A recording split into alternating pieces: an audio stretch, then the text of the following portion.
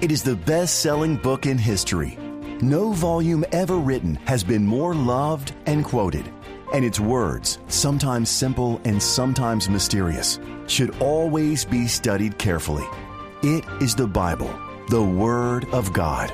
Welcome to Bible Answers Live, providing accurate and practical answers to all your Bible questions.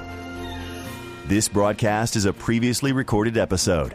To receive any of the Bible resources mentioned in this broadcast, call 800-835-6747. Once again, that's 800-835-6747. Now, here's your host from Amazing Facts International, Pastor Doug Batchelor. Hello, friends. Would you like to hear an amazing fact? What in the world was going on in 1844?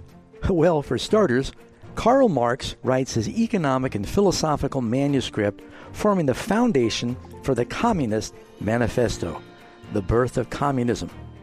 1844, Charles Darwin completes his essay on natural selection, creating the foundation for evolutionism. The famous German philosopher Friedrich Nietzsche, who said, "God is dead," is born. Joseph Smith, founder of the Mormons, is executed. Samuel Morse sends the first electronic message saying, "What has God wrought?" The oldest Bible in the world, the Codex Sinaiticus, is discovered in St. Catherine's Monastery on Mount Sinai, and the Industrial Revolution is at its peak. This was an interesting time in history. Plus, 1 million people around the world thought Jesus was coming in 1844. Why? Stay with us, friends. We'll talk about it on this edition of Bible Answers Live. You're listening to Bible Answers Live, accurate and practical answers to your Bible questions. Welcome, listening friends, to Bible Answers Live, and we're so thankful you've tuned in. And this is a broadcast. If you have Bible questions, give us a call. Phone number is 800-GOD-SAYS. That's 800-463-7297. If it's ringing, just give it a moment, and our operators will pick up and get you in the queue. And for those who have the internet, if you want to join us, you can see what's happening here in the studio. And Pastor Ross and I are dressed up a little bit because we just came from a religious function. And it's Facebook. It's the Doug Batchelor Facebook page and the Amazing Facts Facebook page. Either one, you'll see the program beaming and streaming there. And my name is Doug Batchelor. My name is John Ross. And Pastor Doug, before we get to our study today, let's start with prayer. Dear Father, we thank you once again that we're able to take this time to open up your word and study, and we do ask your blessing upon this program. Be with those who are listening, Lord, and just guide us into a clear understanding of what the Bible says. In Jesus' name, amen. Amen. Well, Pastor Doug, you opened the program talking about the year 1844. Now, it sounds like some very important things seem to happen that year, which really created a framework, you might say, for what was to unfold in the next 150 years of Earth history. But there's something else interesting in that year 1844. It was also the culmination of a religious revival, an awakening that centered in North America, but also in other places around the world, where people had a particular interest in prophecy, Bible prophecy. There was a lot of studying of the scriptures, especially the books of Daniel and Revelation. Yeah, and in particular, there's a prophecy in Daniel chapter 8, and this is the longest time prophecy in the Bible. And there in Daniel 8, you can read in verses, I'll say verse 13 and 14, maybe start with verse 12. It says, "A beast's power," is the context, "would cast the truth to the ground, and he would practice and prosper. Then I heard one of the holy ones," these are the angels that he sees in the vision, "one of the holy ones was speaking to another holy one, said to that certain one who was speaking, 'How long will the vision be concerning the daily sacrifice and the transgression of desolation, to give both the sanctuary and the host to be trodden underfoot?' And he said to me, 'For 2,300 days, then the sanctuary will be cleansed.'" So this is a long time prophecy. And the starting point, you need a starting point to know what it's talking about, is given in the next chapter. The angel comes and he says, Gabriel says, "Daniel, I'm going to give you understanding in the vision. And that from the going forth of the commandment to restore and build Jerusalem," see, Jerusalem had been destroyed by the Babylonians. They were in captivity. And finally, the Persian king Artaxerxes gave that final command for them to restore and build Jerusalem. It's in your Bible, in Ezra chapter 7, 457 B.C. Now, in prophecy, a day is a year.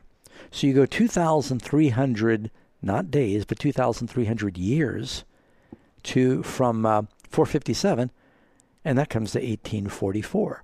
And you see this amazing shift happening in history at this point here on earth. And you've got several religious movements that are born.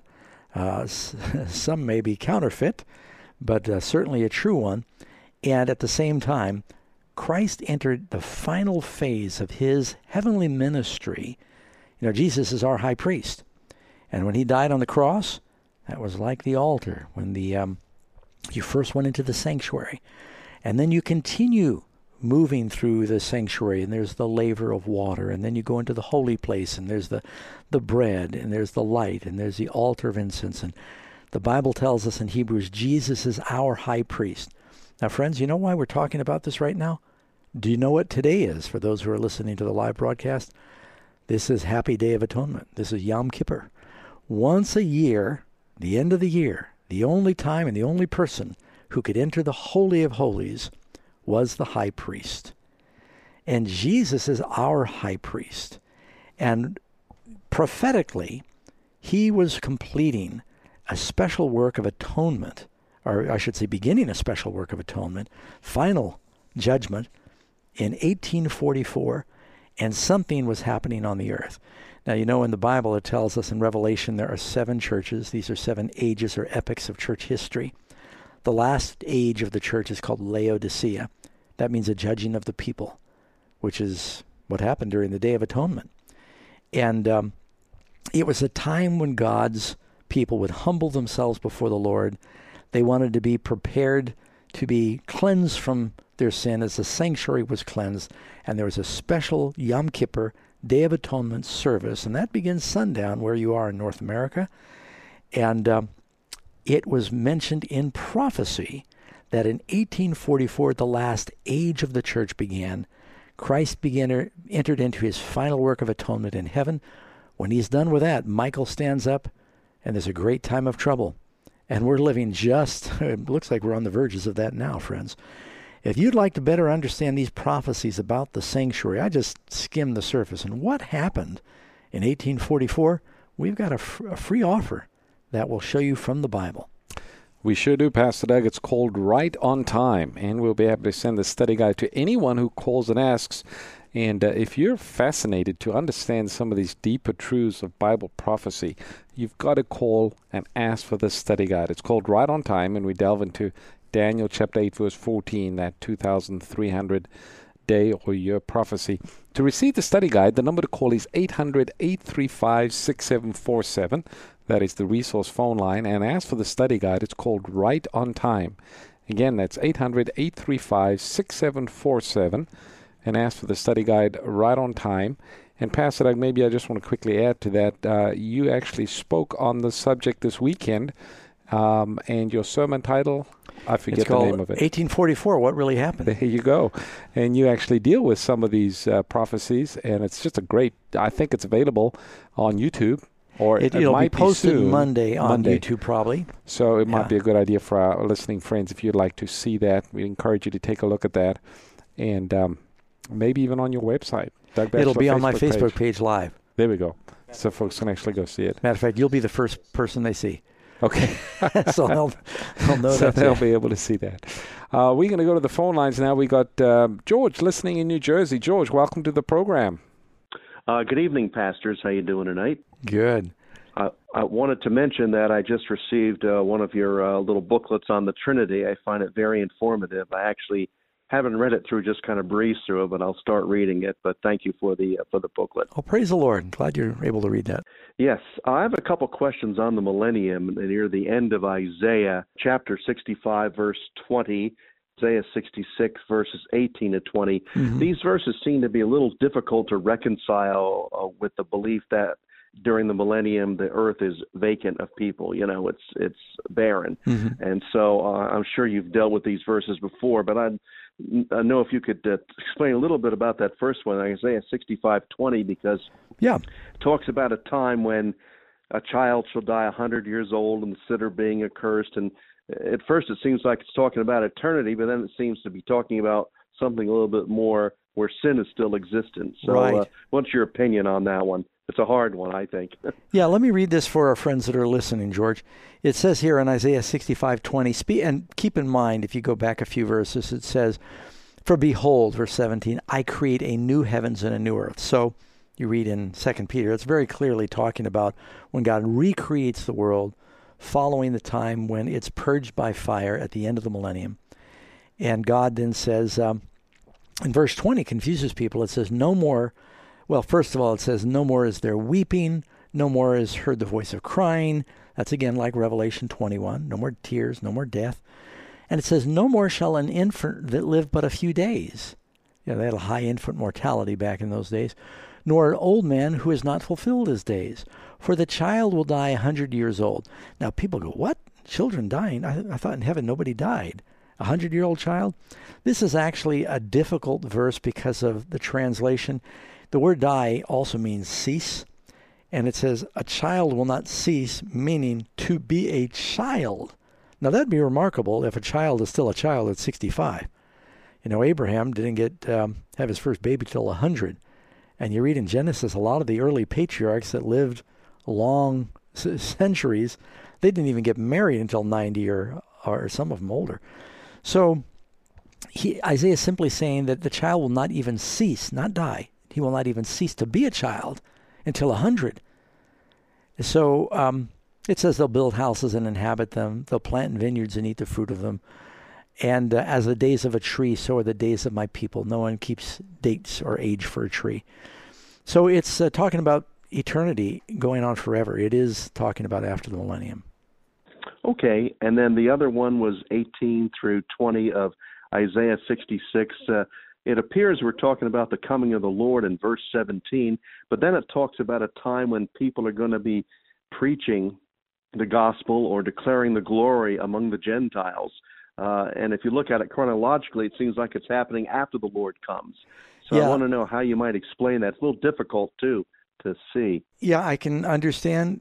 The way that you read the prophecies in Revelation, Daniel, Ezekiel, and some in Isaiah, they're not all written chronologically. Some of these prophecies they're written so that they often come in spurts. Isaiah doesn't even talk about his call or conversion until he gets to chapter 6.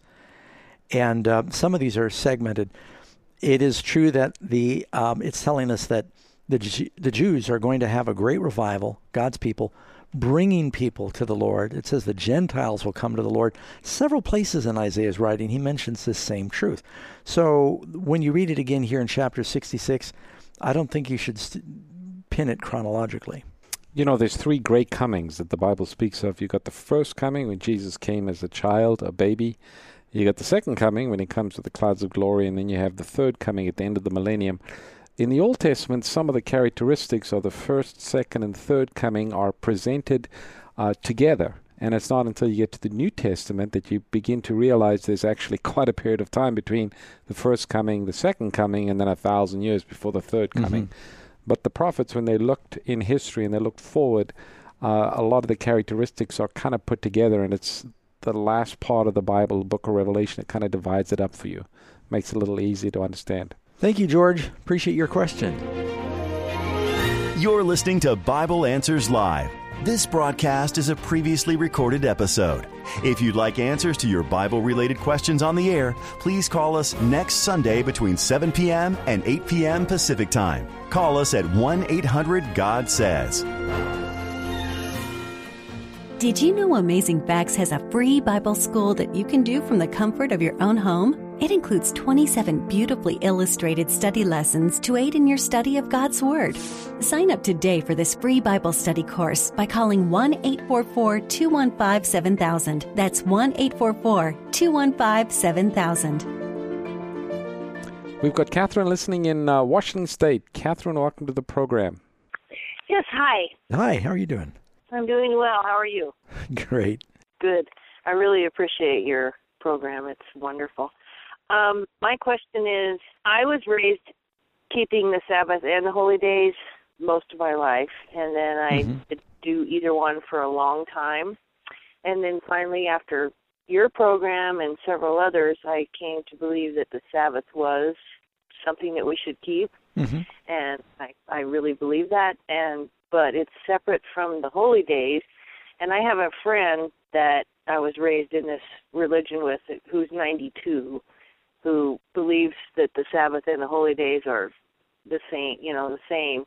And I'm trying to figure out how to explain that to her. That there's a distinction. There is. Yeah. Well, you can very quickly. And by the way, we do have a book, so just before I forget, that we'll offer you that has a lot more scripture than I can give you in just a few moments on should we keep the feast days. But if you look in 1 Corinthians chapter 5, verse 7, Paul says, "Therefore purge out the old leaven, that you might be a new lump, since you are truly unleavened, for indeed Christ, our Passover, was sacrificed for us." So when Jesus died on the cross, keeping the ceremonial laws that pointed to Christ became irrelevant. Now, we still need the weekly Sabbath. That's part of the Ten Commandments. That was not part of the ceremonial laws. Ceremonial laws came many years later with the Exodus. And so when the veil ripped in the temple, the ceremonies connected with the temple and its services, and this was at the death of Christ, they were nailed to the cross. You read about that in Colossians chapter 2. These ceremonial laws and ordinances were nailed to the cross, and now, we of course keep we still believe in baptism and keeping the Sabbath, but not the ceremonial days. So you there, Catherine?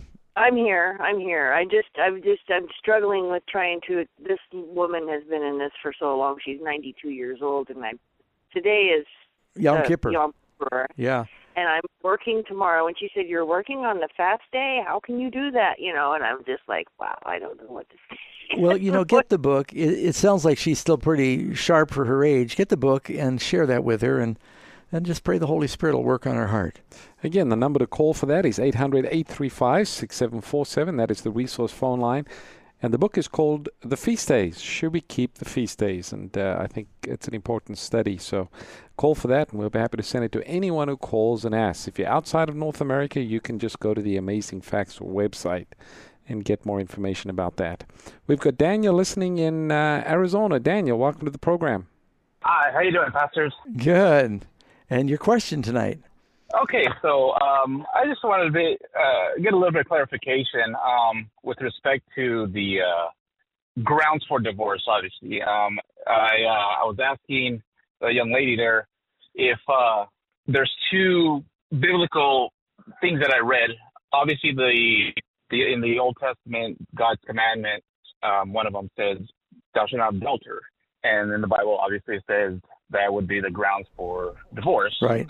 But then Jesus alludes to that in the New Testament, but says that not only do you adulter, but if you think of, lust, I think, was it lust? Is that the right phraseology? Yeah, Matthew 5:27, if you commit adultery in your heart, right. Yes. So I know the actual act, but can the thought also be ground? No, I'm glad you asked that question, because I've heard people say that before. That's a really important question. Thinking something in any country in the world is not the same as doing it. Now, it is true. Christ is saying salvation, you need to have a change of heart. If a person's constantly thinking about adultery and they're viewing pornography and thinking adulterous thoughts, then that's a sin. They're committing adultery in their mind, but that is not the same thing as committing the act. Of course, the act is reality. It's not just thinking. The act involves another person. No country that I know of will put you in jail for having a thought of murder. Now if they prove that you had a plan, then that's, intent to commit murder. But if you in your mind think about committing murder, that is certainly not as bad as committing murder. And so a lot of people, they could say, well, I'm divorcing my husband because I found a Playboy magazine in the house, and he's thinking those thoughts, and that's the same as adultery. No, that's people trying to widen the door by doing that. Now, I don't know if I'm answering your question, Daniel. Absolutely. No, I just wanted to be clear on that. So yeah, it tells us especially there in Matthew chapter 5, verse 31, Jesus tells the grounds. Sounds like you know that verse. I think he also mentions that same passage in Matthew 19. Now, we have a book we can share with you called Marriage, Divorce, and Remarriage. If you'd like to learn more about this, or anyone want to learn more on what does the Bible say about marriage, the number to call for that is 800-835-6747. The book is called Marriage, Divorce, and Remarriage, and we'll be happy to get it in the mail and send it out to anyone who calls and asks. Again, that number is 800-835-6747. We've got Anthony listening in New York. Anthony, welcome to the program. Good evening, pastors. My question is based on 1 Peter chapter 4, verse 12 through 13, and it reads, Beloved, think it not strange concerning the fiery trial, which is to try you, as though some strange thing has happened to you. But rejoice inasmuch as ye are partakers of Christ's sufferings, that when his glory shall be revealed, you may be glad also with exceeding joy. Mm-hmm. And so my question is, you hear a saying that says, if you don't have trouble in your life, then you're probably not doing something right, or you're probably not living your life right. And I guess it's based on the thought that Satan does not see you as a threat. Right. So he has no reason to cause problems in your life. So how do you know, is there any scripture that we can know when adversity is a sign of God's displeasure, or is it just something that he's using to refine our characters? Especially if we're trying to do our best to follow his will, yeah, but we still have problems and we still have fiery trials. How do we know the difference? Yeah, good question. You know, if you look in same book, 1 Peter chapter 3, Peter says, for it is better if it is the will of God to suffer for doing good than for doing evil. If you're going through adversity while you're living a godly life, well, then you're a threat to the devil. If you're going through adversity because you're drinking and driving and got thrown in jail, you can't say, I'm being persecuted for my righteousness. So good and bad comes to everybody. You know, Jesus said the rain and the sunshine falls on everyone. And even Job said, after he went through a lot of trials, said to his wife, shall we not receive good from the Lord and also receive evil? And so it's a principle in the Bible that there's a battle going on, and there's a lot of casualties in the fallout of that battle between good and evil in the world. So everyone's affected, but we want to make sure if we are going through persecution, it's for our righteousness and not our wrongiousness. So I don't know if that makes sense. Yeah, no, that does. But sometimes you just wonder, am I doing something wrong, or is this just par for the course in the great controversy? Are you going through fiery trials right now? You could say that in some ways, yes. Yeah, well, I'll tell you, we're living in the last days, and we'll pray the Lord gives you strength, because Jesus promises he'll not allow you to struggle or suffer more than you're able to bear. And that's 1 Corinthians chapter 10. But will with every temptation give you the courage to handle it. And so, a lot of people in the world are going through some real struggles now with people lost their jobs, and parents are going stir crazy. The kids won't go to school. They're staying home. And, I think we're entering, Bible talks about a big time of trouble before the end. We might be going into a little time of trouble soon. So, hey, thank you, Anthony. And I don't know if there's something special. We do have a book, Pastor, that I'm thinking about. It's called When the Brook Dried Up. And it's actually talking about the Christian going through trials. Mm-hmm. What do you do when trials come your way? And again, the book is called The Brook Dried Up. Why do Christians suffer? And I think this is helpful for any Christian facing trials or difficulties. The number to call for that is 800-835-6747, and we'll be happy to send this out. You can ask for the book, Why Do Christians Suffer? And we'll send that to you. Next caller that we have is Ashton, listening from Kentucky. Ashton, welcome to the program. Oh, hey. How are you guys doing? Good. Thank you for calling.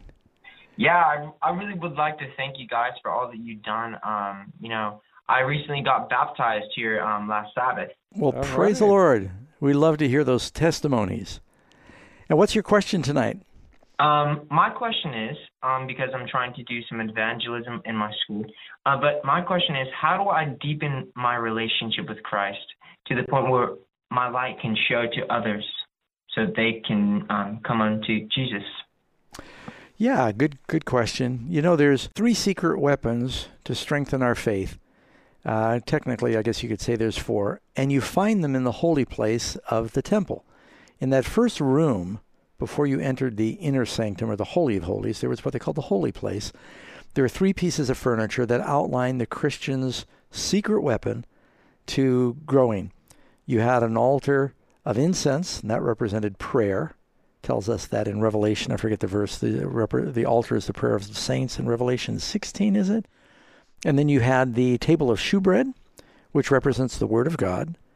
Then you had a candlestick. Jesus said, "You are the light of the world. We are to be witnesses and let our light shine before men." So if you are daily reading God's Word, communing with the Lord in a deliberate way, and doing something every day to try to share your faith and bring others to Christ, you will grow. And then the 4th thing I told you, do those things persistently and patiently. Continue to do them and get deeper in them. Revelation 8:4 talks about the prayers of the saints ascending up before God from the altar of incense. So, hey, we appreciate your question, and we do have a free book that talks about the Bible and how it is an ultimate resource to have a revival. Matter of fact, we got a book called 12 Steps to Revival. I was looking at that one, I was going to suggest that's a great book. Again, for anyone, the book is called 12 Steps to Revival, and the number to call is 800-835-6747, and ask for the book 12 Steps to Revival. Pastor Doug, I'm looking at the time. We have about a minute before we're going to take a mid-break, but instead of taking a call, we won't have to cut anyone short, but we do have something exciting, and it's so timely. But the series is entitled Revelation Now, and you look at what's happening around us in the world, it seems as though these prophecies of the Bible are being fulfilled. And they are. Hey, listening friends, we're having a special program where we're going to talk about what in the world is going on right now in the context of prophecy, and it's called Revelation Now. This is something nobody should miss, and we're making it free to everybody. So if in your group, whether you're meeting in your churches or you're meeting in home groups or you're just by yourself, anybody can log on for free and participate in the Revelation Now seminar. We're going to be talking about some of the great prophecies of the times in which we're living, the second coming, Antichrist, angels, Armageddon, millennium. We're gonna hit all the big ones, friends. Go to revelationnow.com, and there at the website, it'll tell you how you can join us and be part of this movement. I think we've got 115,000 people so far that have signed on as individuals, and about 500 different churches. And we think that number is only going to expand. So we're going to take a break. More Bible questions coming. Those of you online, don't go anywhere. We're going to be back and answer more Bible questions in just a moment.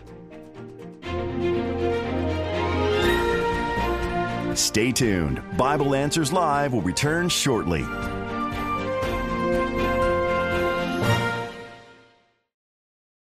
Go into all the world and preach the gospel to every creature. Through radio, television, print, evangelistic events, and the internet, Amazing Facts International is heeding the call of Jesus to go into all the world.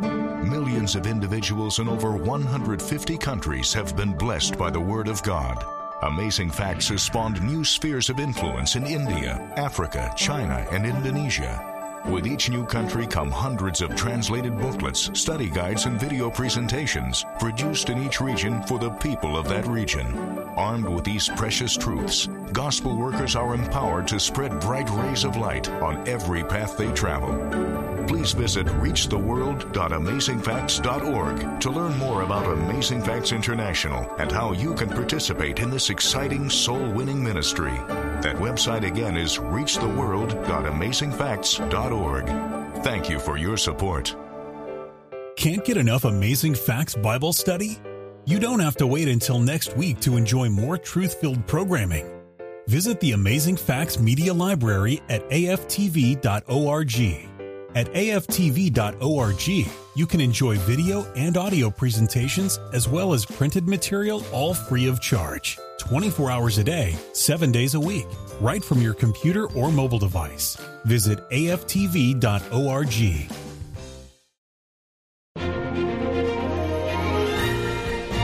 You're listening to Bible Answers Live, where every question answered provides a clearer picture of God and His plan to save you. So what are you waiting for? Get practical answers about the good book for a better life today. This broadcast is a previously recorded episode.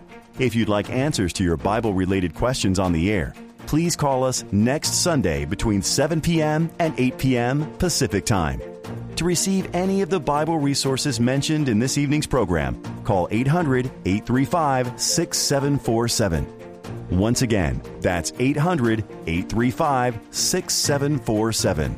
Now, let's rejoin our hosts for more Bible Answers Live. Hello, listening friends. We are back. If you've tuned in along the way, this is Bible Answers Live, and we've been doing this for about 25 years now, and inviting people to call in. We'll just do our best to answer Bible questions. I remember when I first started reading the Bible, it was just, there were a lot of mysteries there I tried to understand, and it was so exciting to understand the truth, because the truth will set you free. So we've committed this program to that purpose. If you have a Bible question, 800-GOD-SAYS, 800-463-7297. You can also watch what's happening in our little mini studio here with Pastor Ross and I, and that's at the Amazing Facts Facebook page or the Doug Batchelor Facebook page. And that's me. I'm Doug Batchelor. My name is John Ross. We're going to go to the phone lines. We've got Jack listening from Colorado. Jack, welcome to the program.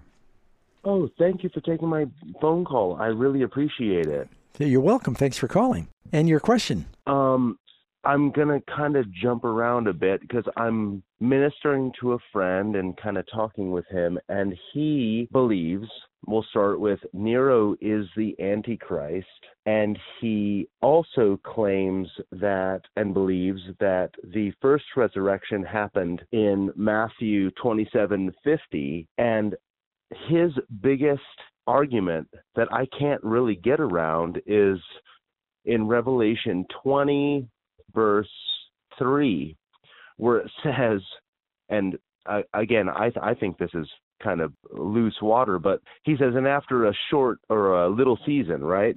Mm-hmm. So he thinks a little season after Christ, there would be a resurrection.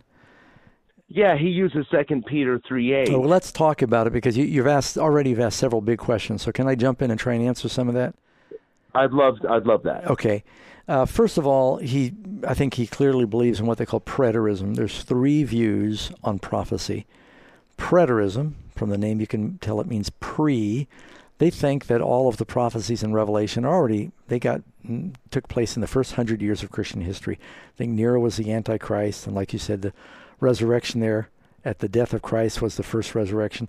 Problem with that is you look in 1 Thessalonians chapter 4, it says, the Lord will descend from heaven with a shout, the voice of the archangel, the trump of God, and the dead in Christ will rise. Then we who are alive and remain will be caught up. Well, that clearly has not happened. There's very few people that believe preterism. Then another very popular view, it comes from dispensationalism and Darbyism. It's futurism is what they call it. They take most of Revelation from chapter 4 on, and they put it off in the future. And then you've got the historists, and Pastor Ross and I are in that middle camp. We believe, like many of the Protestant reformers, that you can see the panorama of history beginning in Revelation. John said the time is at hand. It began there, and it reaches to the second coming. And, Luther, Spurgeon, Wesley, Zwingli, all of the great Protestant reformers, even Calvin, they were historists in their prophetic interpretation. So, there's 1,000 scriptures we can give you that explains the resurrection hasn't happened yet. That's an exaggeration, not 1,000, but a lot. You there, Jack? I agree. Yes, I'm listening to you, and I told my wife, I was like, I'm going to call and I'm going to ask this question, but they're going to say all this. You've said everything that I expected you would say, and I hate to waste your time, but I love to get confirmation of what I've been telling him, and it's just, you guys have changed my life. I called in 6 weeks ago, maybe 3 months ago, and I lived in Las Vegas, and I was pining away in Las Vegas. I was a musician in Las Vegas, just doing everything wrong that I could do, and the Lord led me to Colorado, and now my whole life has changed, and it's really... Well, praise the Lord. You guys are, Pastor Doug specifically, you have been a blessing. Amazing Facts has just been a blessing to my life, so thank you for your input. So you found the website, Jack, you right? Oh, of course. You found the Amazing Facts website? Okay, good. Then you'll find tons of information. I cannot wait. I can't wait to watch your seminar. I've already signed up for it. I can't wait to watch bless it. your heart. Well, you tell all your friends and enemies. They need to listen now because we're running out of time. Absolutely. Thank you, Jack. Appreciate your sir. call, and I hope that helps a little bit. Thank you. All right, next caller that we have is Jake, listening in California. Jake, welcome to the program. Thank you. Hi. I'm gonna get right to the point.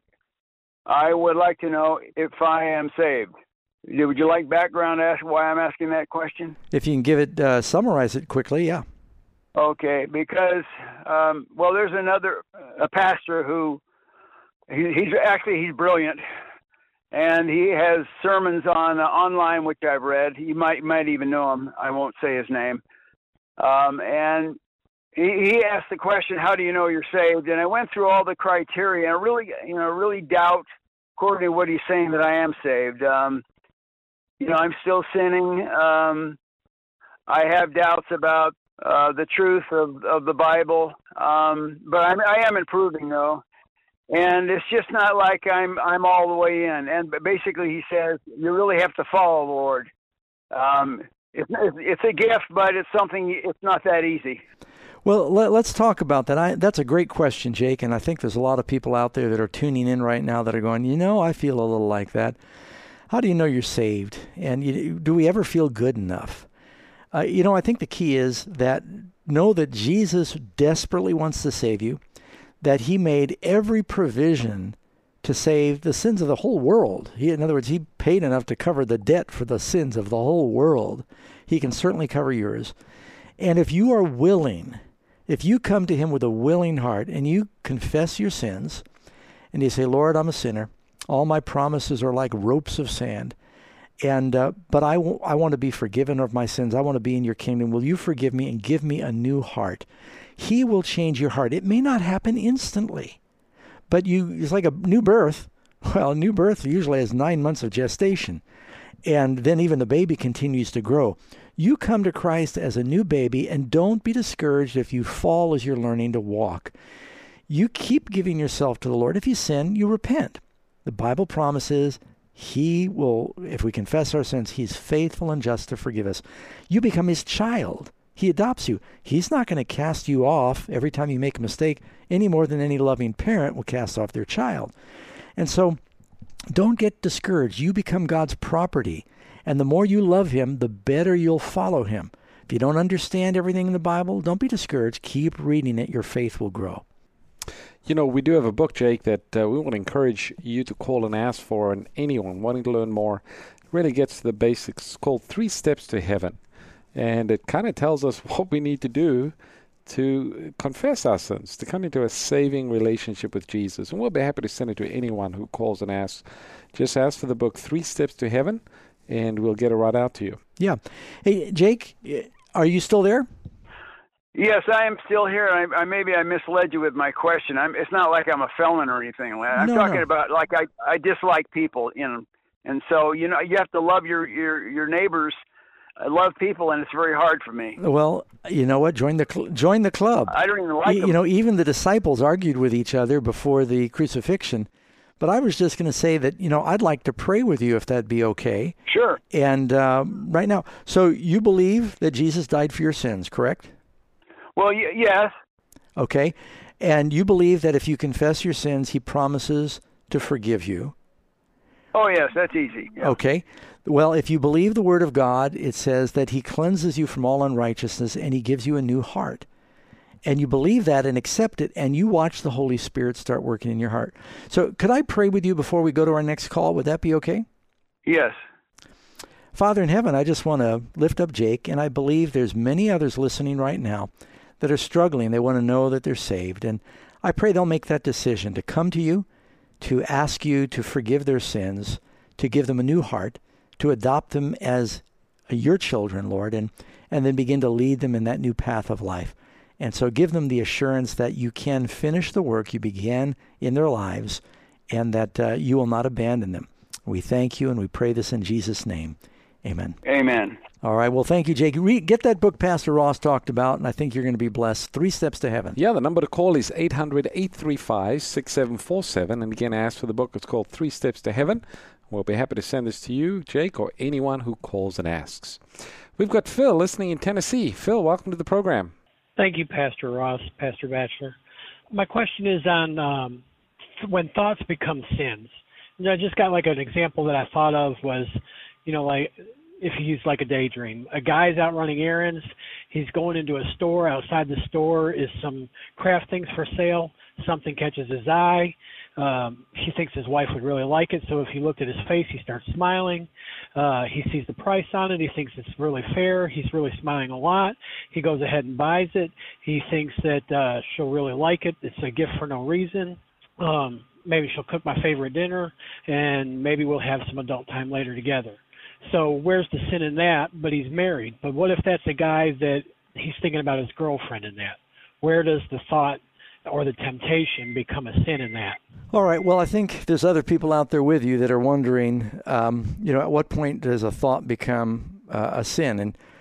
And our minds, if you tried to figure out how many thoughts, individual thoughts, go screaming through a person's mind in a day, it's incomprehensible. No computer can keep up with it. Well, at least that's how my mind is. And my mind's all over the place. And sometimes I'm on my knees and I'm praying and talking to God. And I got a thought going through my mind. And I'm going, oh, Lord, forgive me. How could I dare think that? And I'm talking to you. And, because a thought comes into your mind doesn't make it sin. It can make it a temptation.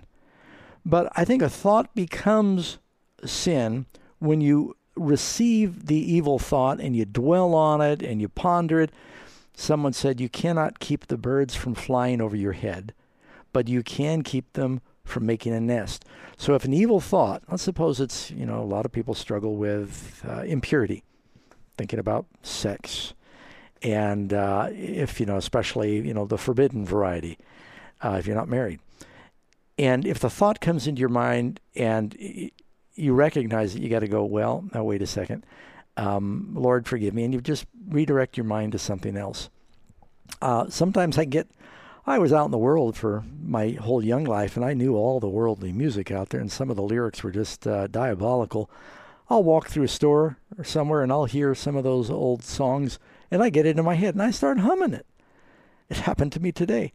Well, the way I deal with it is I start singing a different song. Thinking it initially is not a sin. Is your heart chasing after it? And so, that's the key, I think. Don't let it make a nest in your mind. Mm-hmm. We do have a book. It's called Is It a Sin to Be Tempted? And it deals with this. Every Christian, if you're trying to live a godly life, there's going to be temptation. How do we deal with that? And I think everyone will be encouraged. If you'd like to receive that, the number again is 800-835-6747. That is the resource phone line. And the book is called Is It a Sin to Be Tempted? And we'll get this to anyone who calls and asks. We got Bakim listening from New Jersey. Bakim, welcome to the program. Hey, how are you today? Doing great. I came across this verse. I'm just trying to figure out what does it mean. It's Proverbs 22:16. It says, "He who oppresses the poor to increase his wealth, and he who gives gifts to the rich, both will come to poverty." What exactly that mean? That's great. Of course, this is written by Solomon, who was a very wealthy man. And first of all, there's two principles in there. One is, and he links them together, someone who oppresses the poor. In other words, they're taking advantage of the poor, and they're grinding down. Maybe they've got people that they're renting from them, and they charge them exorbitant prices, and they charge them exorbitant interest so that they can make themselves rich in an unfair way. That person, that's an evil behavior. But Solomon then says it's equally evil if a person is trying to manipulate the rich by giving them gifts to get their way. It's kind of like government bribes. Both are bad. Now, Solomon was a king, and he was exposed to those two things in his kingdom. So does that help or make sense, Beacom?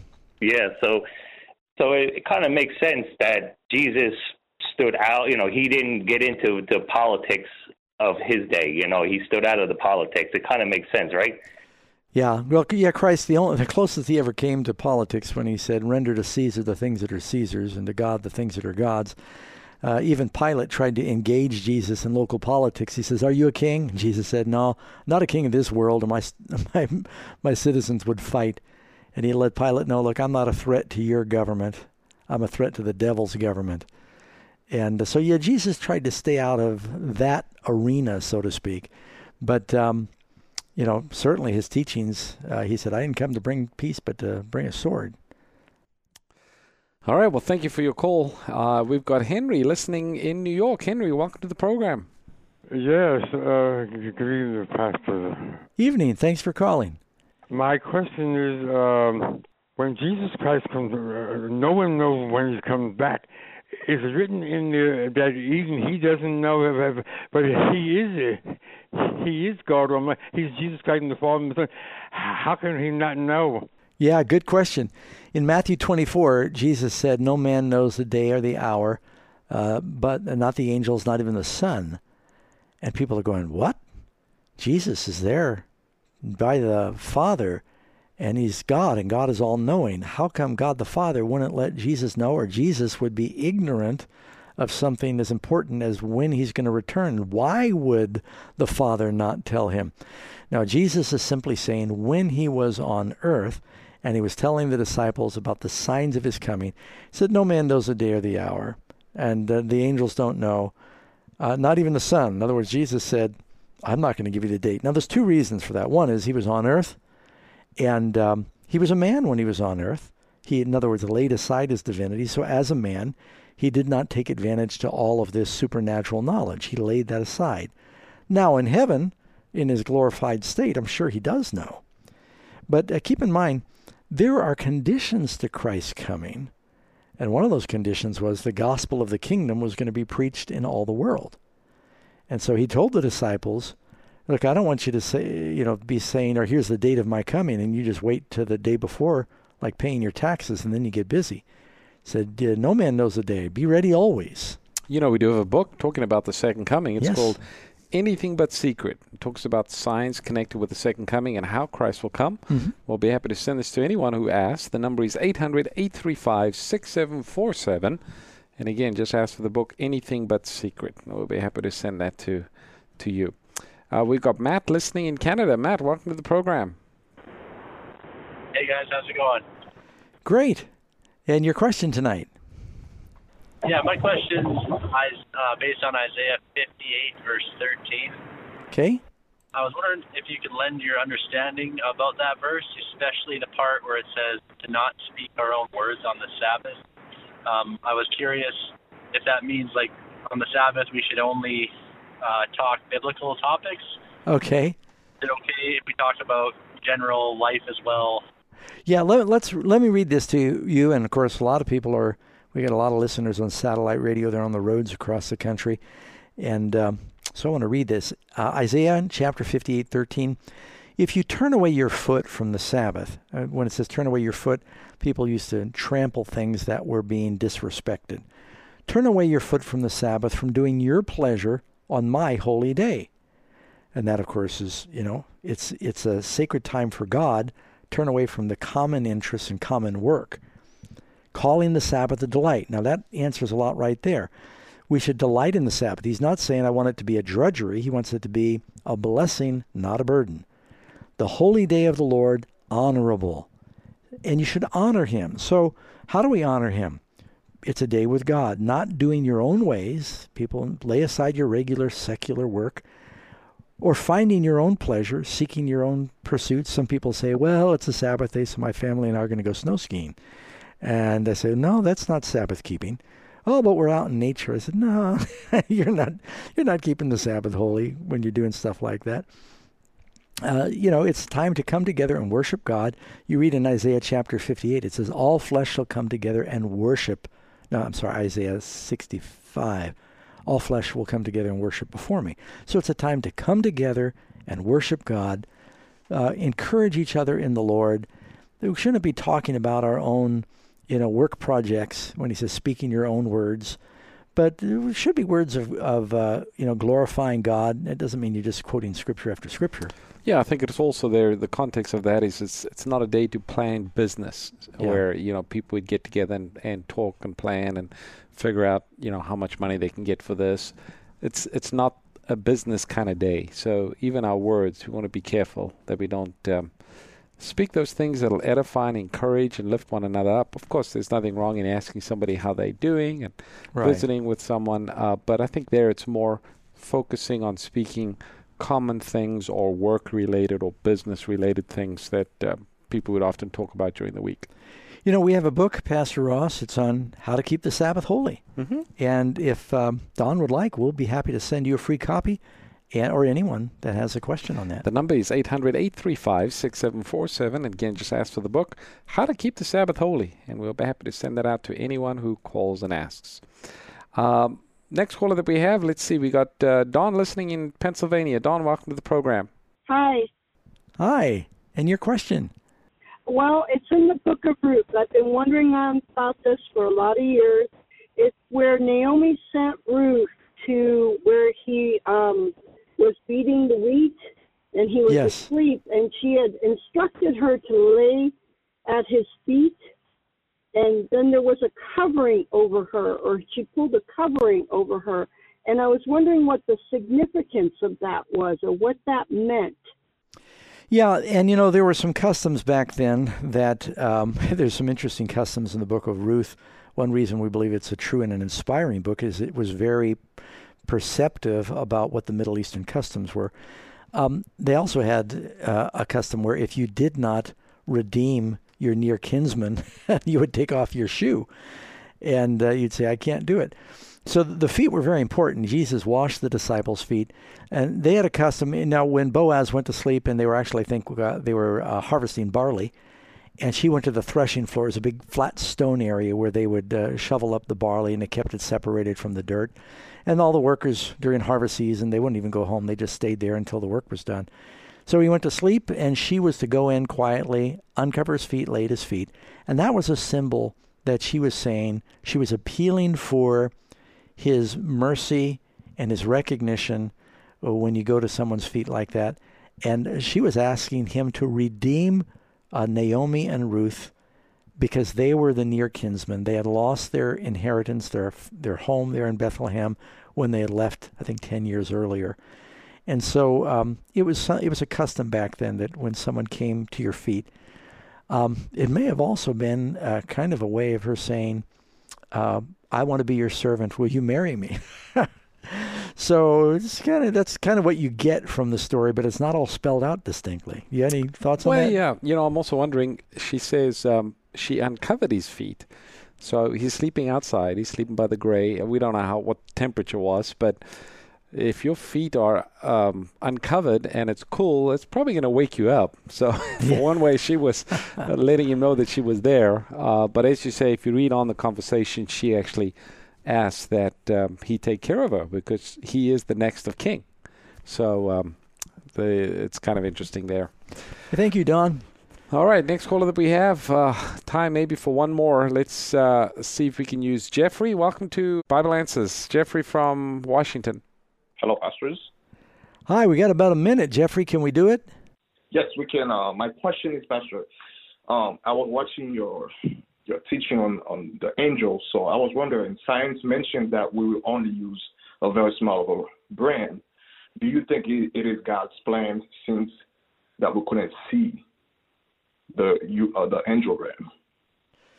Now, I think Jeffrey is referring to a statement that I made that, according to neurologists, that humans in their lifetime, the capacity of our brains when we're healthy is much larger than most people use.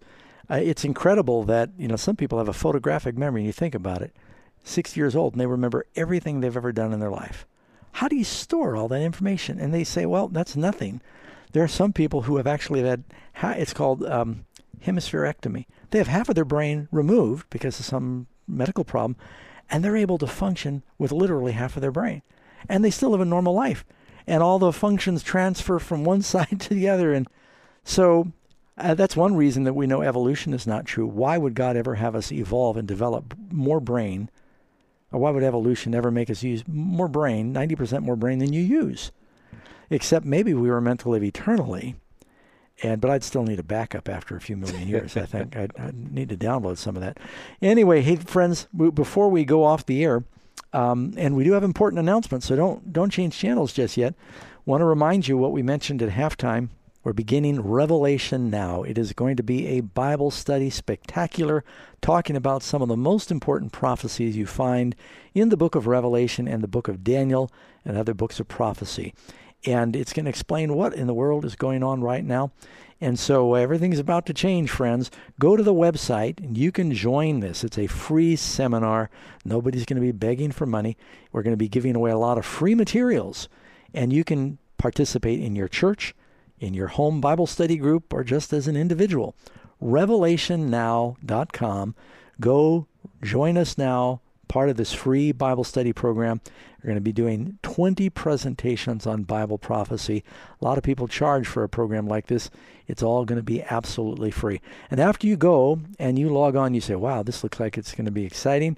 Then send the link to your friends and your enemies. Well, listening friends, you can hear the background music. If you've been blessed by the program, please keep us on the air. Go to amazingfacts.org and donate. God bless.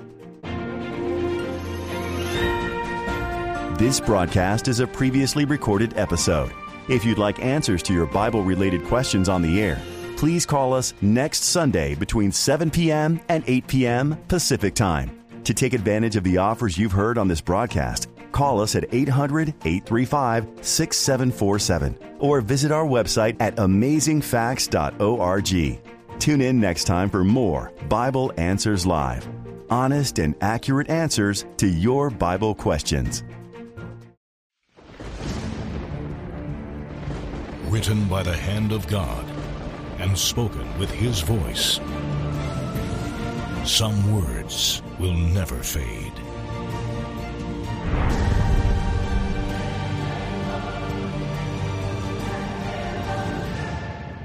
Get Pastor Doug Batchelor's 12-part sermon series on the Ten Commandments by calling 800-538-7275 or visit afbookstore.com.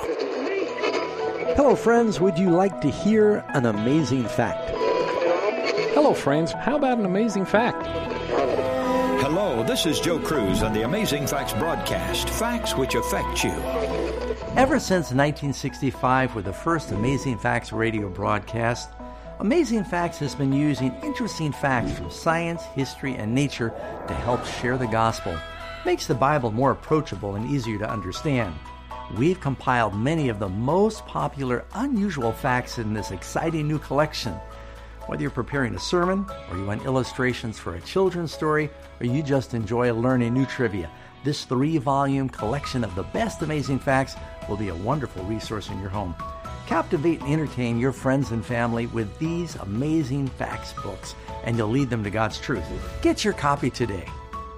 For life-changing Christian resources, visit afbookstore.com. Every year, 40,000 souls in North America end their own lives. Suicide is a terrible tragedy. And while it's difficult to talk about, we need to face it together as Christians. That's why in my new book, Choosing Life, I share the biblical perspective about suicide, answering some difficult questions about faith and salvation along the way, and offering practical tips that should help and encourage others. Get your copy at afbookstore.com or call 800-538-7275.